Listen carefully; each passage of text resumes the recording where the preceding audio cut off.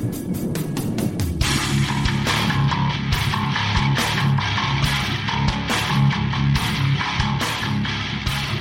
to Bitstorm, a comedy game design podcast by two guys who know nothing about comedy nor game design.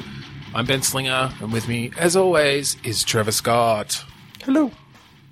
And we're up to episode 104 this fine December evening.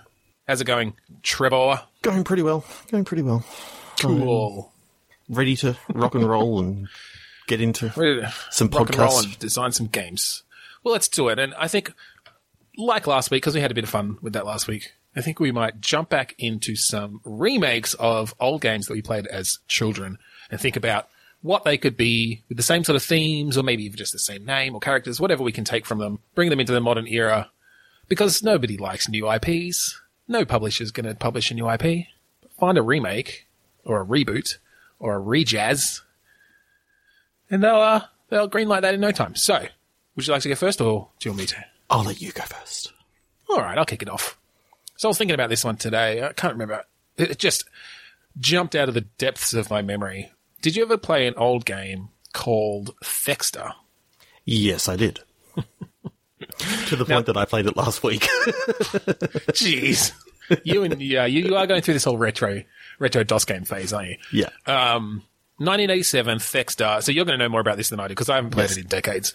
But basically, you play a robot who can also transform into a plane. It's sort of a platformer, obviously / shoot 'em up, in a way. So yeah, I don't know. Like, there's obviously a bit of a Transformers vibe, but just that limited thing of, giant robot blasting things with your laser, being able to transfer at any point into the plane. Mm-hmm. And so, what sort of weapons did the plane?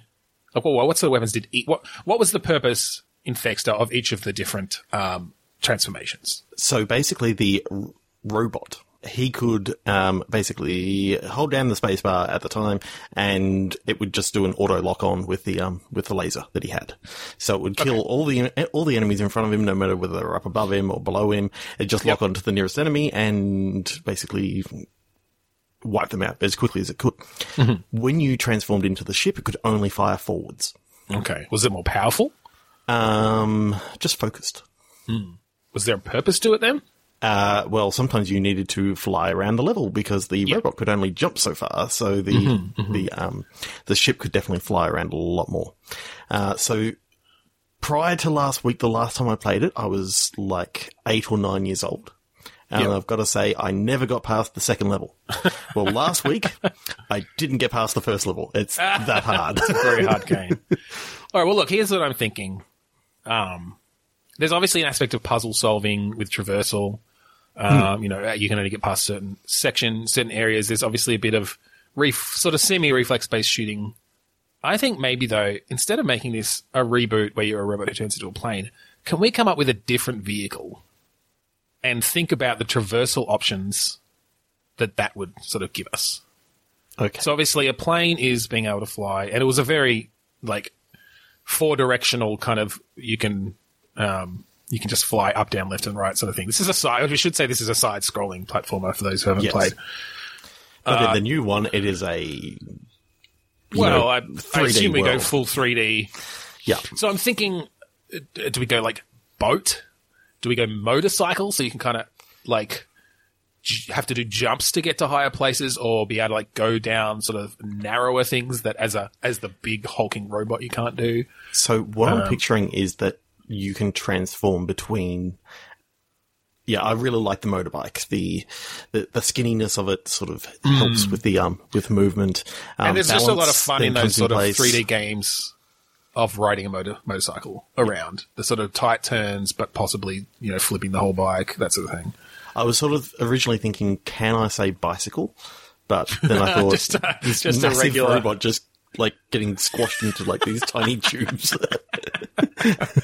Yeah, conservation of mass there might be an issue, the suspension of disbelief.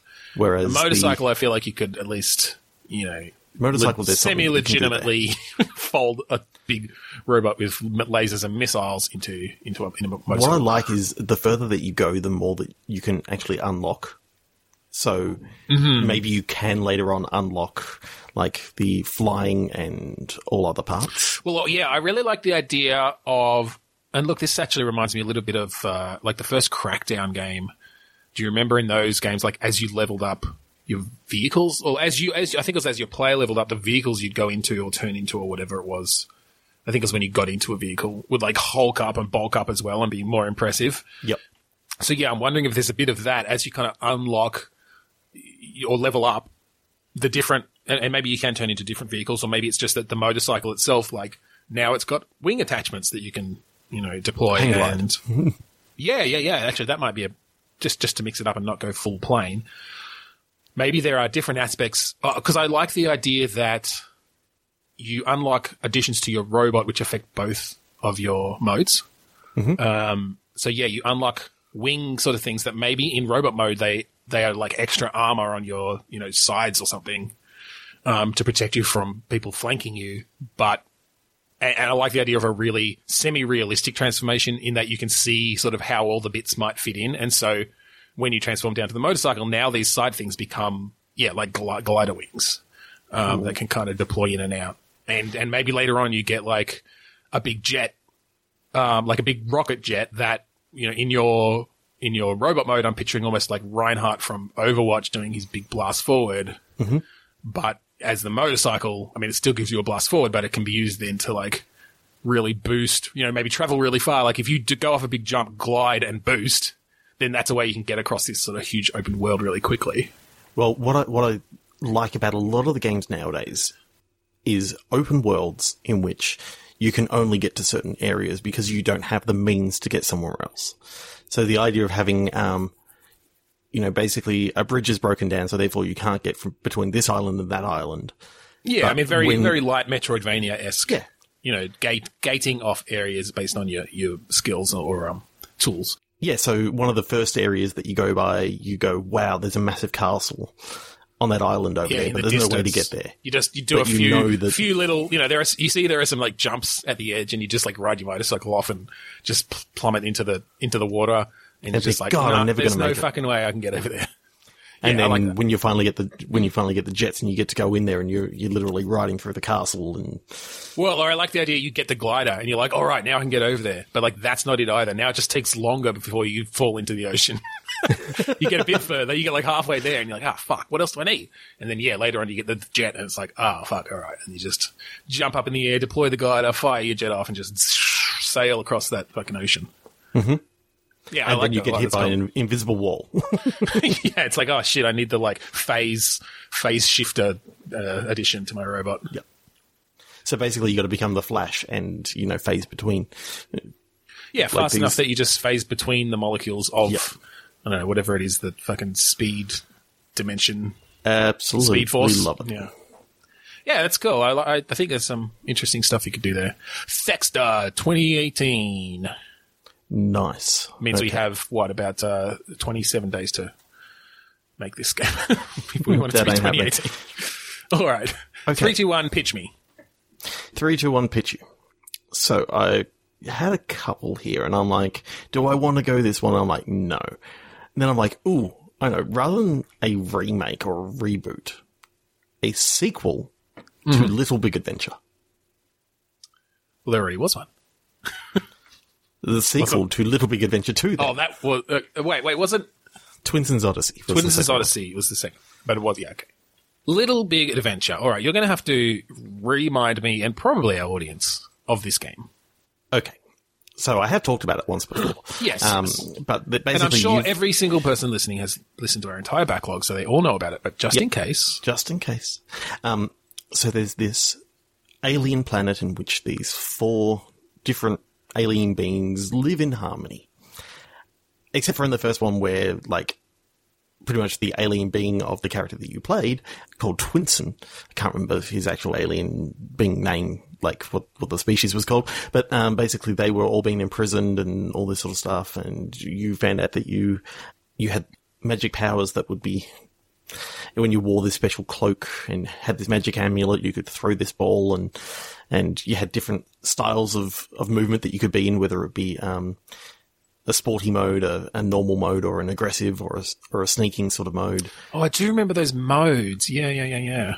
And Interesting. a lot of the gameplay was in like isometric, but then in the second game they went to sort of like a 3D on the outside world, and then isometric when you're indoors. And it was sort of like an adventure game crossed with, well, it was an action adventure game. I feel like it was really, yeah. I feel like I remember the action was really difficult. Like, I just remember dying all the time if I ever had to fight anyone, because it was just quite difficult controls and things. Yeah. So the idea of it being sort of like an action adventure set in this world that basically you're walking around, you're helping people, you're also like killing enemies and doing all that sort of stuff. It seems like it's ripe for the bits I like about this that we could riff on and figure out. The modes. The modes is an interesting gameplay thing. Let's come back to that. The fact that they live on a planet called Twin Sun and the guy's name is Twinsen. Yeah. I like that a lot because it's confusing and fuck our audience. Also, I've also discovered that the race is called Quetch. And that's just fun to say. Quetch. Yeah, it is fun to say. Quetches are aesthetically similar to humans, except that they all possess ponytails.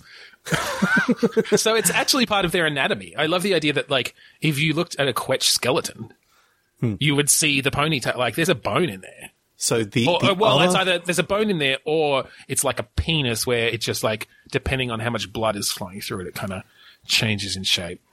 Okay, so moving on from that, there's also like these rat folk sort of species. Then there was like elephant-looking things, and then there was also another species that was like a little fat gremlin sort of thing.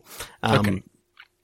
I like the idea that it's sort of many years later, Twinsen's telling his son or daughter, I'm thinking daughter, daughter, about here is Twinsen. Here is now I'm just imagining it's Twinsen, Twinsan, Twinsin, and they all live on Twin Sun. Yeah, they all live on Twin Sun. 3 kids: Twin San, Twin Son, and Twin Sin. But interestingly, with a Y. Ooh. Where was I going with it? Oh yeah, but telling a story, and then Twinsen gets kidnapped. Wait, Twin Sin gets kidnapped? No. As in the original... Twin Sin, we've made a horrible mistake with this. Yeah, I know. The father, okay. The protagonist of the original game. All right. Well, maybe you wake up the next day and your father's gone.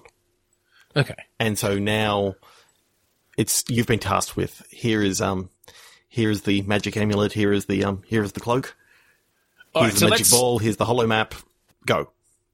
Just all these tools. So let's... so if the modes, let's go into the modes, because now we're getting into the gameplay. Yep. So in the original game, I'm reading here, you had normal mode, yes, athletic mode, aggressive mode, and discreet mode. Yes. Do the children all have the same modes, or do they have distinct modes from each other based on their personalities? I like the idea that they've got the same modes. It's part of the Quetch being, they actually have these 4 distinct modes. I like the idea that they have, like, how our brain has, 2 hemispheres. Yeah. Like, their brain is split into 4. Yeah. And each of them aligns to, one of those modes. If you put them in an MRI, you will see which mode they're on based on which quarter of their brain is lighting up. Yeah, I really like the idea that when you switch into aggressive mode, all you can do is fight. And when you switch into normal mode, you can do any talking. But if you sneak into discrete mode, then you're able to sneak. But that's all you're actually able to do. It's like yeah. So let's have a think about, from gameplay terms, how these would play out, because I'm kind of picturing it. You know how in Assassin's Creed, like, their big thing, and one of the things they really introduced was you could just hold down the run button and sort of direct your character, and it would, like, climb shit and jump across shit and from one to the other. Like, you weren't having to do the precise things. So I'm kind of picturing each of these modes like that. So like maybe your athletic mode is very much that Assassin's Creed style. If you're playing on the keyboard, say you hold down shift and you're in sporty running mode. Yeah, I'm not even sure if you need to hold them down. I'm almost thinking, hit a button on the D-pad, right? If you're on a controller. The D-pad just switches your modes. And then if you're in athletic mode, you pretty much can't stop running.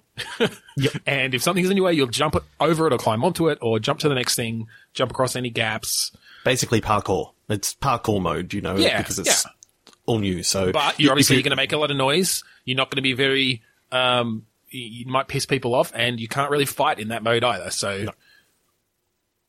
So I think then you decide, okay, I have to sneak into this place and like steal this. I don't know, maybe it's one of your items that you need. Like it's been. Yeah. So what was this amulet? What did this amulet do? Basically allowed you to access your magic powers. Oh, geez. So we've got magic here too. All right. So how does that play into the modes? So literally all the magic was if you didn't have magic, when you threw the ball, it just came back immediately. With magic, when you threw the ball, it would bounce. Okay, what did the ball do?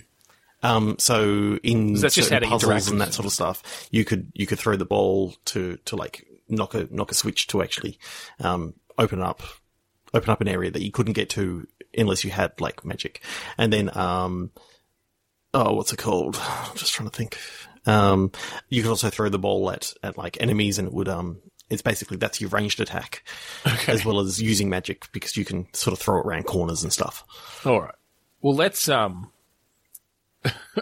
that's really lame. So let's come up with something better. No, I mean I like the idea of magic being your range attack because I'm watching a little bit of video here, and he sort of just throws this little yellow ball and just like flies back to him. We could even do some fourth wall breaking where like the kids call it lame. They have better magic, and their dad's magic is just like. They always making fun of him because it's just literally throwing this weird magic ball. You know what? This looks like a tennis ball. I kind of love the idea that they look at the amulet and they go, Dad, you realize that all you had to do was flick this switch here and like... just like turns it up to full tutorial power. mode. or it's like... They're like discovering new stuff about the amulet so they can power it up. Dad's amulet was always set at level 1. Yeah. You can power this thing up. Like, it goes to level 50. Fuck.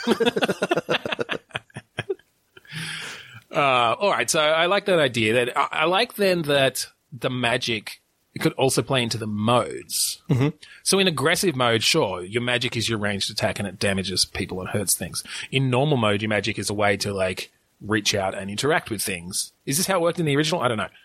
But I like the idea of it sort of shifting as well. So maybe if you're in normal mode and you kind of blast your magic in a direction of a switch over there, it'll turn into a big hand that reaches out and grabs it. I was thinking, in normal mode, it's like a force push. Or force pull sort of thing. Yeah. In discrete, it's like your mage hand in which you can actually discreetly move something. Yeah, either that or I was thinking some sort of cloak, cloaking, to either cloak you visually or cloak your sound temporarily or something. Just to give you that little boost to get through certain areas. Aggressive is literally like fucking fireballs and shit. Yeah, I was thinking fireballs. I was thinking sort of like Spartan Rage from God of War. Yeah, from God of War. Yeah, it just seems like that'd be a perfect thing. Just like they're so aggressive that they just get engulfed in flames and they start beating the fuck out of people. And then in athletic mode, maybe it's like a double jump, like a propulsion kind of thing. Yeah, or even a grapple. they go into like a high school wrestling sort of thing. Not a grapple like that. Yeah, you're in athletic mode, and immediately you've got one of those bloody leotards. What are they called? They called leotards? Whatever. Unitards. Oh, the wrestling I know what I'm wanting to see as it sort of goes forward. Like you can power up your ball power with like a magic baseball bat, so you can literally like throw it up in the air and just smack the ball into people and then recall it. Yeah, this game is pretty weird. I think that we could fit that in. Yeah, I'm really excited for this. Like the modes and the action. Like, I love that you're excited for a game that will never exist, but they're good for you. Good job. No, there's some cool stuff there. I do like those modes and how that would work in sort of a more modern. Again, open world, full 3D, because that's all anybody makes these days. But Oh, yeah, it's got to be open world and full 3D. But it is fun. It is fun to bring things into that sort of modern scheme as such. Okay, so but let's stop now. We stop that there. We've had too much fun with that. Let's do some Can't be having that much fun on this show. Yeah, look, I think we'll move into click pitch. Ramped up click pitch even. Do you want to tell our listening audience a little bit about click pitch? No. Well, I mean, yeah, we've already said fuck our audience once today. Like, why bother? We love our audience. So, in front of us, we both have a random phrase generator, in which we'll both get an adjective and a noun. On the count of 3, 2, 1, click. We're both going to click refresh, say those words at each other, come up with a game design, and then throw it away and come up with new ones all over again. If this random technology keeps getting better, soon it'll just be, we have a random podcast generator in front of us, 3, 2, 1, click, and then we just walk away. And then it just does the rest. Well, there already is one. Let me read it to you. No. No. 3, 2, 1, click. Marine opaque. Dabbled scrapbook. Dabbled scrapbook. All right. So originally, with my words, I was thinking like some sort of aquarium with, for some reason, like glass is obviously the opposite of opaque, but for some reason they're going opaque. But with dabbled, what did you say? Sketchbook? Scrapbook. I'm more thinking marine in like military sense. Okay. And some sort of mechanic in the game around keeping your scrapbook. So maybe a bit more of a narrative-based, less shooty kind of military game. We're actually telling a story about someone in the military, deployed somewhere dangerous, but they're keeping a scrapbook of the people they meet and the things that happen and their family back home and letters and, almost a bit more of a, I don't even know if you have shooty bits in it, maybe just a bit of an adventure game kind of thing. Yeah. Humanize the air quotes enemy a bit and actually make it an interesting exploration of what it means for these people who are deployed, for dubious reasons most of the time. Okay, so for some reason I'm seeing this character. Her name is Catherine. Okay. I'm liking that. She's been in the front lines for a while. Yeah, I like the idea that she's really got this reputation as a killer almost, like that sort of real rah-rah reputation of badass, But this is, again, we get to explore what actually happens behind that front. They call her the, I don't know, Killer Claws or something, cat, something to do with cats. She's Catherine, so. I kind of like the idea that she's just sort of come back from, like, this massive mission, in which she's now seeing a therapist or something at this, at the base, like she's having nightmares and all this sort of stuff, and basically the therapist or whatever has basically told her you need to start doing something creative to sort through your feelings. And all this sort of stuff. I know that you're a hard ass, but I think a scrapbook could be a good thing to actually do, and so therefore that's the reason why she's actually scrapbooking. It's never been her sort of scene, but she's just been having to sort of take heed and sort of collect something for each day of the scrapbook. Yeah, and so I like the idea then that maybe you're playing through. So do you think you're playing through flashbacks then that relate to what she's putting in the scrapbook, or is it you're playing through what's happening from this point on, and now she's keeping the scrapbook as things happen? Yeah, I think it's from now on. Maybe through some memories that you get along the way of things that she sort of doesn't want to talk about and doesn't want to hit. Well, I think you see parts of the dreams, right? Yeah. You definitely, you see some dreams, you see some memories, you obviously talk to the other people in your unit and on the base, and so you definitely get a sense of what she's been through. And then the scrapbook itself, I think can also act a little bit like a diary where she writes little sections of text, like paragraphs, to put in there next to, the bullet that fucking killed her squad mate or something intense Jesus like that. Christ.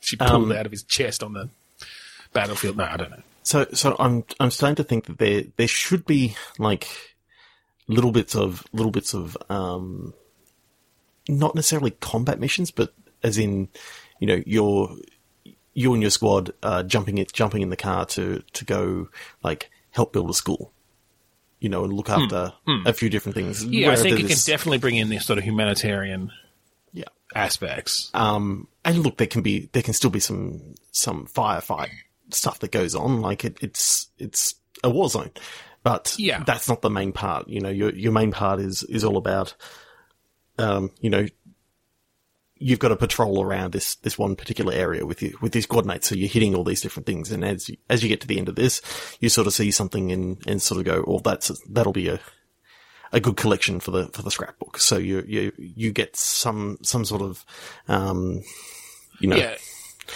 adventure, but action stuff happening at the same time.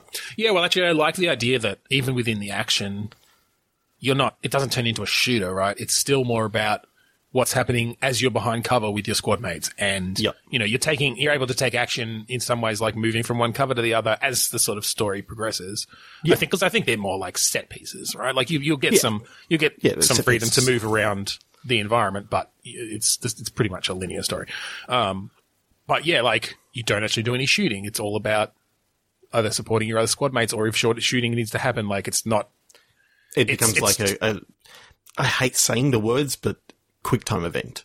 Well, maybe, or it's just that it's taken seriously enough.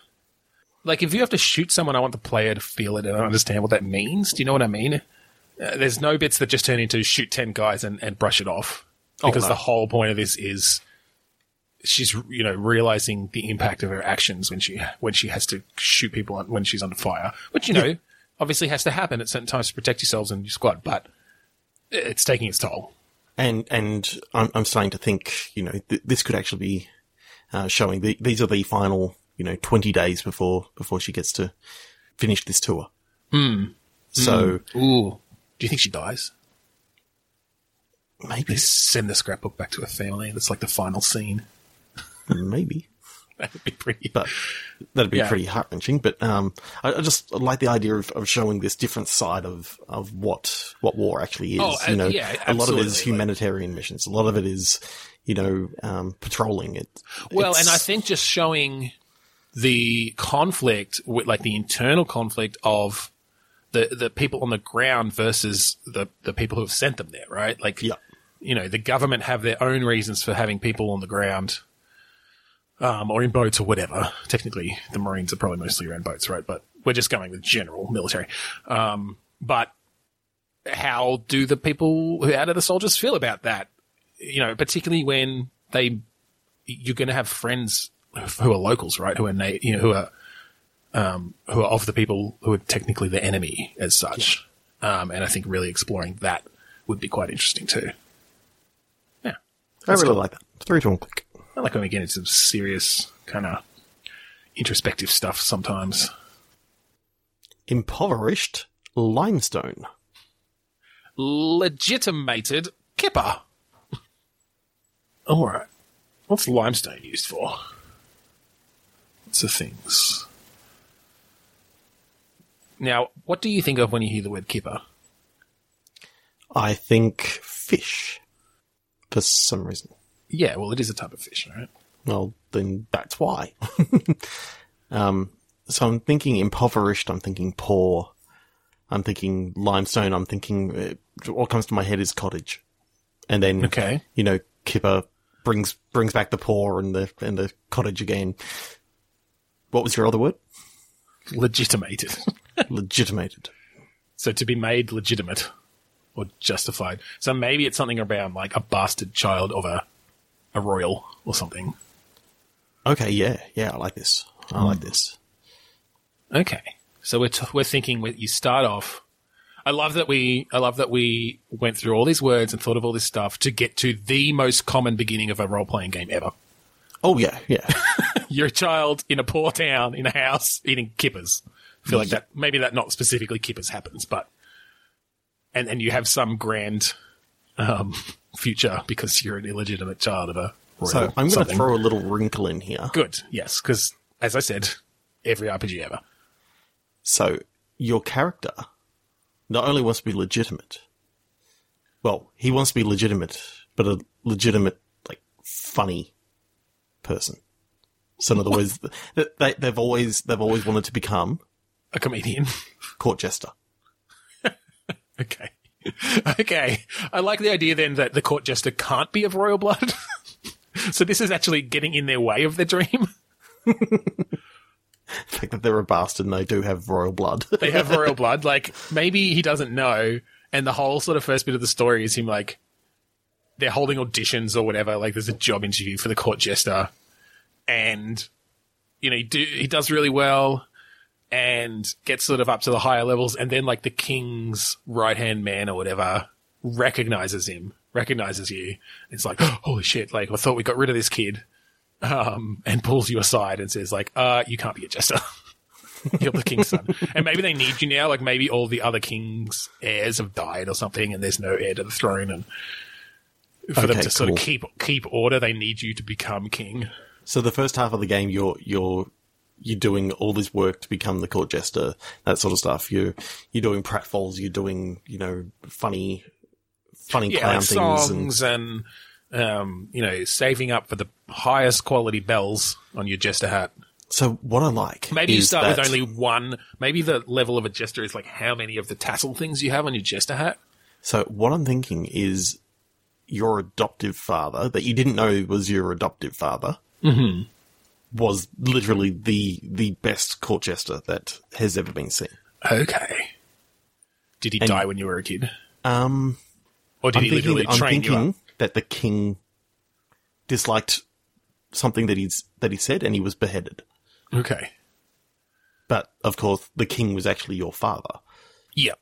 So, you know, your real father beheaded your adoptive father. That's gonna create some good drama in there. Totally. I really want this to have not necessarily adventure game sort of things, but I'm thinking it's rather Skyrim-esque. Yeah, you know where I was heading? I don't know if it's just because of sort of the humorous mode, but Fable. Fable, yeah. Kind of a Fable-esque feeling to it of, I don't know, just the way you could kind of, because that kind of had emotes and stuff that you could do as you walked around and different ways you could interact with people. So Fable like with a little bit of Discworld on the side. I really like the comedic thing of Discworld. Yeah. Look, with Fable, I was even just thinking more of the kind of way it controlled and the interactions. Cool. But yeah, I could go a bit more that way for the sort of general tone and art style and stuff. I've been watching a bit of Monty Python lately, so I'm a kipper is definitely a British fish, right? I'm just picturing, like, in the background of one of the scenes, like, there's just a knight with a massive fish just going around and smacking peasants in the face with it. Totally, yeah. Look, maybe you can work a kipper into your routine very, you know, effectively. And look, where I was trying to lead you before was Red Dwarf. He's always, you know, he's is it like his ultimate? Smoke me a kipper. Smoke me a kipper. Yeah. I did think of that before, but I'm like, I don't know how to get Ace Rimmer in here. I gave Ace Rimmer. I just got that's like a dirty pun. You really only just got that. Yeah. Fucking hell. I suppose you don't really think about that, but yeah. Anyway, I let you get your Red Dwarf in there. So I like that idea a lot. And then, so how are we thinking? I mean, we talked about like just sort of RPG-ish gameplay, but first half of the game, you're solely in the town. Pretty much, you're sort of building yourself up to become court jester. Yeah, or maybe like the first third kind of thing. The first act, basically. I'm thinking that the vizier doesn't recognizes you and tries to, like, literally get you killed again. You know, like he thought that he'd killed you many, many years ago, because he wants to, I know, I think it comes back to some of the typical things. He wants to basically marry the king's daughter, just to usurp the throne, and I love Prince of Persia, but sort of stuff. Realizes that you're the bastard son that, you know, he thought he had killed years ago. Well, I like the fact that he doesn't recognize you until you get up to like the last phase of the auditions, and you've been saving your dad's signature move, like signature joke or whatever slapstick routine, and that's what tips him off. Yeah. So then, you sort of, I'm thinking a la Snow White or whatever it was, where the huntsman sort of takes Snow White out on certain orders, but then lets her go instead of actually that's what happens. Heart out sort of thing. That's the sort of thing that happens. It turns out that, the vizier's power only goes to a certain level outside of the castle walls. So the huntsman that you got taken out by, just lets you go and then, Wait, is this what happens now, or this is what happened when you were a kid? No, I'm thinking it happens now. Like the vizier tries to kill you again, but he bewitches someone to do that. So the second half of the game is you amassing an army in the outskirts, army of jesters, basically to come and take out the vizier. Okay, yeah, and I like the idea then that the vizier has the king under some sort of thrall, and maybe that's even why they're recruiting jesters, because it keeps the king busy. It's much easier for the vizier if the king's sitting there laughing at jesters. It kind of helps him not have to maintain the spell as well, because the king's already distracted, and it just lets the vizier do whatever he wants, continue with his machinations to take the throne. So I can really see this as, the first half is just in a city, you're just practicing to get up here, becoming the leader of basically these jesters. You make it into the top, and then the vizier pulls you aside, and then like guards come and capture you and take you out you get some exposition. Get taken out, but you talk your way out of it basically, or joke your way out of it. I love the idea of dialogue options where you can either try to do a joke or be serious. And that sort of thing. And depending on your skill levels, Yeah, and so is there any speech you can? I think is there combat then? There is some combat, but it's all sort of like slapstick stuff. Okay, it's like you've got moves where if two people are coming to you from either side, you can like fall on your butt and they stab each other, and someone's got a big lance or you've got a big lance and you're like swinging it around and ducking under it and the kind of Charlie Chaplin stuff. Yeah. That'd be pretty cool. I'd love to figure out how those sort of gameplay mechanics would work, where you could keep those sorts of animations in there and actually still let you take people out, but I like it. Yeah, I just really like the idea of, you're sort of not allowed to exit the city at the start, and then you're not allowed to enter the city through the middle part of the game, and then the final part of the game is you literally sneaking back in with your So I like the idea there band that of jesters. You team up with your half sister, the king's daughter, because obviously she doesn't want the fucking vizier to marry her, and so at some point you kind of help her get free, or she helps you get free, or whatever, right? Like, and then she teaches you. Up. Then she teaches you proper combat. Yeah, that's cool. So you're obviously the Joker, the jester, and she's actually been well trained in combat and can kick some ass. Yeah, I like that. I also like the idea of having a male-female relationship that's not romantic. So yes, that's kind of fun. I like enough that the half sister is almost like your Arya Stark. So really, really good with the blade. Yeah, is effectively like an assassin. Yeah, that's cool. And for sure, sort of teaches you. It's almost sort of like the way that I would have liked Assassin's Creed to almost be, in the fact that you start off not being an assassin and you sort of get taught towards the end, and you end up being an assassin towards the end. Yeah. Yeah, that's cool. And then the whole game has to end on some horrible joke, pun or something that you say to the vizier as you kill him. And it's like, it's something that was said right near the start that you're sort of like, oh God, let's hope this doesn't come back. And it comes back just as he's killing him. Something ridiculous as you're like torturing him, and you got your sword and you like put your sword next to his head and you're like, you're not going to need vizier, are you? And you cut his ear off. And then just to really rub it in, you do it to his other ear and just make the same joke. And what about Vizier? He's like, I got it the first time, you asshole. I kind of like the idea that you find out that a lot of the previous jesters in this thing were also assassins, in that your father was like... Okay. It turns out your father was actually okay. I like that idea. That leads into, sort of future games in this. Yeah, I love that that's a big revelation right at the end. That the whole time, like, you're thinking, oh my god, like, this is so unusual. I'm this jester, but I'm learning to be an assassin. And then, oh, maybe your dad's alive. Ooh.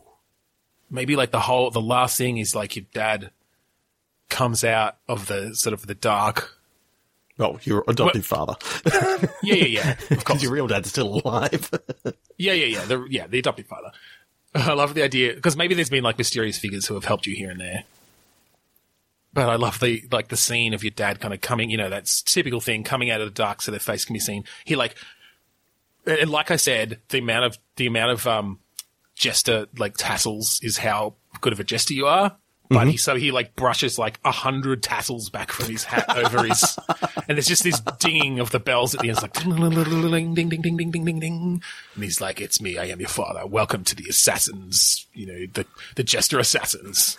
No, you know what I want it to be. What's it called? He's saying it to his sister. He goes, "Oh, I'm tired," and then you hear from the back, "Hi, tired. I'm Dad." Yes.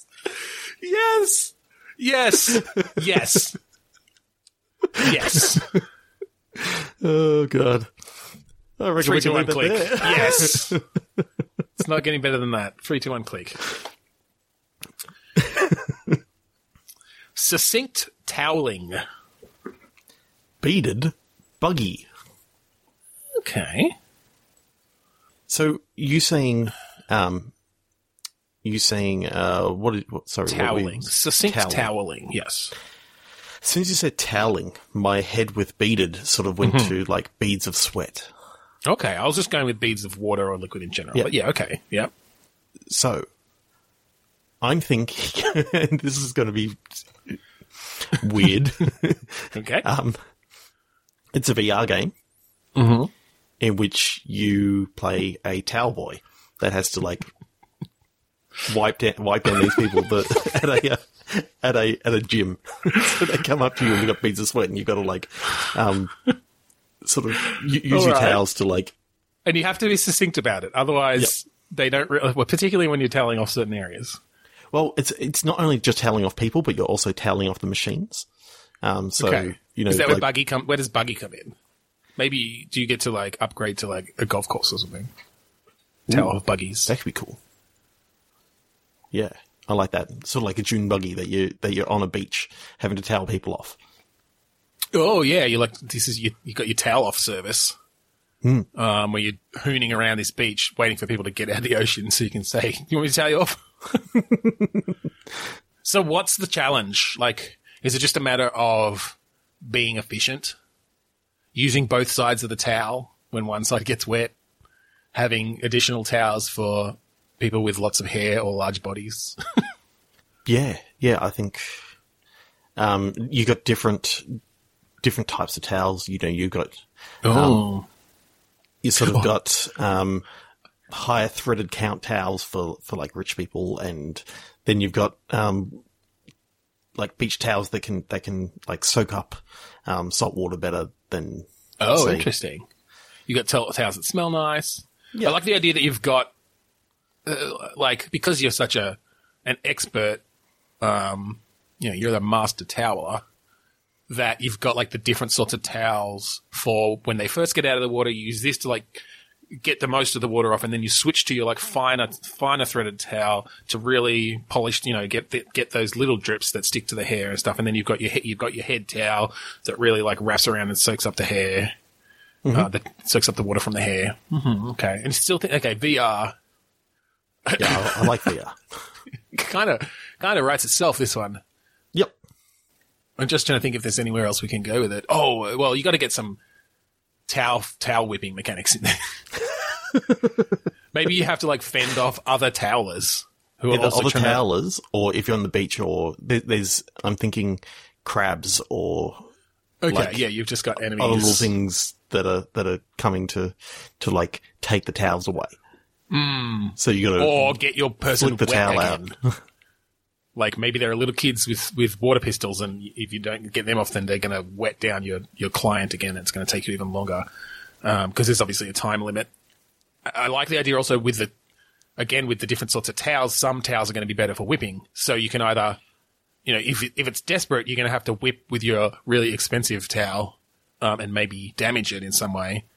But you're better off switching to your whipping towel, which has ball bearings at one end. Jesus Christ. Sewed into the corner. Gives you a good welt. Oh, Jesus Christ. I'm going to leave Take that an eye there. out. 3 to 1 click. Okay. Malignant heartburn. Inseparable sapphire. I'm getting mystical vibes off this again. Wizardly vibes of some sort. I don't know. I'm seeing my malignant heartburn, and I'm sort of thinking, indigestion and cancer. It's sort of not. Well, but that's where I'm kind of going to Inseparable Sapphire, almost in a fantasy-style Tony Stark way, where this magical sapphire has to be kept next to their heart because they have some sort of fatal disease that's going to otherwise Okay. kill them. Okay. Now, either we take that as sort of a feature of the main character, or we use that to spin this into we've done this sort of before, but not exactly in this way, but I was thinking like a fantasy doctor's game, which we did something similar a while ago, but that was more goofy where you were a troll sort of thing. I'm thinking this is more learning the systems around different crystals that will do different things to the body, and more of a, not surgeon simulator in that wackiness, but more of you are literally operating on these people and having to use the right tools for the right job. Okay. Or we can just go with a narrative thing where this character has this feature. I do like a narrative game. I do like the idea that this wizard, he goes to the local healer. He had some heartburn, basically wasn't feeling too good, went to the healer, said, well, actually, you're dying. Here, carry the sapphire, and you'll be able to live a normal life. However, there is this mystical plant that you can get, and if you get it for me, then I can make you a cure, and you won't have to carry the sapphire anymore. But beware that once you've held onto the sapphire, you can never Separate. let go of it, set it down. Otherwise, you will immediately start to succumb to the All right, that's cool. malignancy. That's cool, and I like where that ends up. I've got a much better way to get there. Yep. Instead of a wizard, an all-powerful being, going, oh, I've got some heartburn, and going to a healer, I think that this wizard is in some sort of battle with a demon, Yep. and he takes a blast to the heart and to the chest, and in the heat of the moment, because he knows he's nearly dead, he casts some spell, pulls the sapphire out, and right, a friggin' abracadabra or whatever, and just shoves it into his chest. A la Tony Stark Well, kind of. with the arc reactor. Yeah, but I'm literally saying he puts his fist into his chest and shoves it next to his, this is a badass sorcerer. Yep. And then he goes to the healer, and the healer's like, what the fuck did you do? And the guy's just like, well, look, I would have died. This is field, medicine here. I was in the heat of the battle. And then the doctor's like, all right, I guess. But if you don't want this sapphire in your chest forever, you're going to have to find me this fucking plant. And then that's what sets you on your quest. Awesome. I just love the idea. He's just got this scarred up wound on his buff, hairy chest. I've got a thing for buff wizards. Yeah, you do. You do seem to have There's something about broad-chested, bare-chested wizards with their big beards and their fucking awesome pointy hats. So, what I'm seeing is you can just see a little bit of the Sapphire when he's got his his bare chest out, which he always does. Yeah, he always does. You can see a little bit of the Sapphire, but I'm seeing that the veins running out from where that Sapphire bit are just like this bright, brilliant blue. Yeah, I love that. So, really, it's sort of painting a target as to where the bloody Sapphire is. Oh, totally, yeah. And if you get hit there, it does more damage. You're gonna be in trouble. Yeah. So, it's sort of like a linear action adventure. Yeah. Yeah, I think from that point now, you're playing this wizard and you've got cool attacks you can do, and the story goes on from there and unfolds. Yeah, I'm seeing it almost like a God of War sort of yeah linear combat. You're heading to totally into this one thing, but there's also some side quests along the way and things that you can unlock. And yeah, I like that a lot. I like that idea of actually very God of War-esque. I think would work quite well. But obviously, instead of his mostly sort of melee based stuff, it's all spell based. Longer range area of effect spells, really, cool looking attacks and effects. Yeah. I'm seeing him walking with his magical staff that he can also swing around and like fire out. Oh, totally. I think also maybe you can fight with. And I think maybe you can switch between, again, a la God of War, but maybe you get to switch between like a handheld, either some sort of like a wand or or you hold your Book of Power and cast spells with your hand or something. And that's more of better range attacks and that sort of thing. And then, but you can pull out your staff. And what I like is that the wand and the staff are the same thing. But sort of like the wand is like the small version, and then he sort of flicks it around in his hand and just shoves his fist down by his side, and like the wand just grows into this massive staff. That's cool too. Or I kind of had the thought that like the wand clicks into the top of the staff, so he like carries the bottom part of the staff on his back all the time, and when he needs to switch to it, he just like reaches behind and like plugs the wand into the top and then pulls it out. But yeah, I mean, he's a wizard. He can probably just magically transform it. Yeah. Oh god, I'm really liking this. That's really cool. Yeah, I feel like that could be a lot of fun. Yeah, your inseparable Sapphire bit with the demon sort of gives you a perfect opening in that you're in this battle that that you can't win right at the very start. So no matter like how it kicks off. It's one of those classic game beginnings where you're thrown right into the action. Yeah. And if you've played it before or you're pretty good at games, maybe you'll last a bit longer, but it's always gonna end the same way. Yeah, there's literally no way to end it any other way other than the fact that you get blasted in the heart by this massive attack. Yeah. But it happens just after you happen to pick up the Sapphire from the ground. Like or maybe you've just grabbed it before you've gone into this fight or something. So you've got some idea that, it's a good vessel or something, a good magical vessel. And he's like, oh, maybe I'll, maybe the I'll intro make this cinematic into is literally him going, I've got the Sapphire of extended life. Well, no, I like the idea that it's more that he puts the magic into it or casts the spell on it. But maybe it does start with, maybe it's a very powerful vessel that, that in this world of magic, wizards can do things where if they've got a powerful enough vessel, then that becomes sort of a permanent spell of sorts. And he had grand plans for what he was going to use it for, right? It was some sort of big, I don't know, weapon or something, maybe not a weapon, maybe something that was going to help people with, like it was going to, it's going to be like a weather spell that made sure that all the crops were going to grow or something, year round. But then obviously this happens and he's like, well, he had to save himself and now he doesn't have it to use for this thing. Nice. Yeah, that's cool. Oh, I want the game. Yeah, we always do this. I want all these games. End. The end of the game is him going up against the demon again. Yes.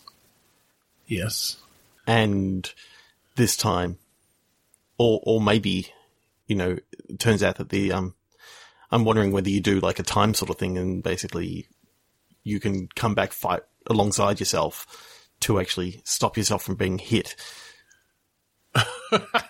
You could go that way. I'm kind of thinking maybe you know, because presumably you've met some people along the way and there's some sort of different relationships there.